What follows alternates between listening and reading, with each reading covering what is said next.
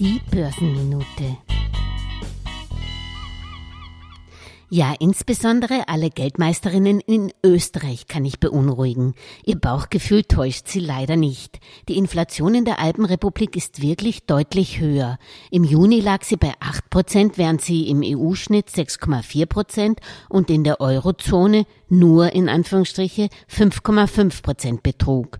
Schuld sei vor allem der hohe Anteil der Dienstleistungen im österreichischen Warenkorb, nicht zuletzt der Preise im Tourismus, meint RBI-Chef-Analyst Gunter Deuber auf Nachfrage der Börsenminute. Die sind tatsächlich deutlich höher in ganz Europa gestiegen. Deshalb geht es auch der Volkswirtschaft in Kroatien, Spanien oder Portugal vergleichsweise gut.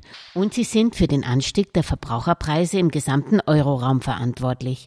Die Teuerungsrate von Dienstleistungen erhöhte sich nämlich im Juli von 4,8% auf 7,2%, während die Kerninflationsrate insgesamt in der EU bereits von 5,5 im Juni auf 5,3% im Juli zurückging, warnt Tomasz Wieladek, Chefvolkswirt für Europa bei Rowe Price, dass die Dienstleistungsinflation stärker als erwartet ausfällt.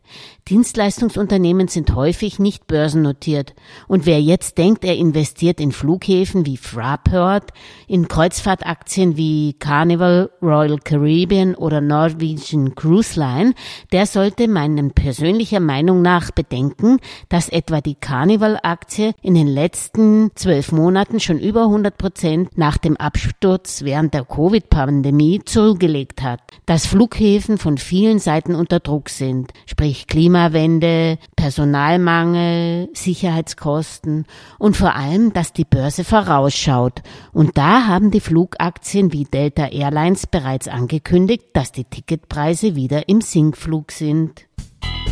Alles Gesagte ist nur die persönliche Meinung von Julia Kistner und daher keine Anlageempfehlung und keine Rechts- und Steuerberatung. Für Verluste, die aufgrund von getroffenen Aussagen entstehen, übernimmt die Autorin Julia Kistner keine Haftung.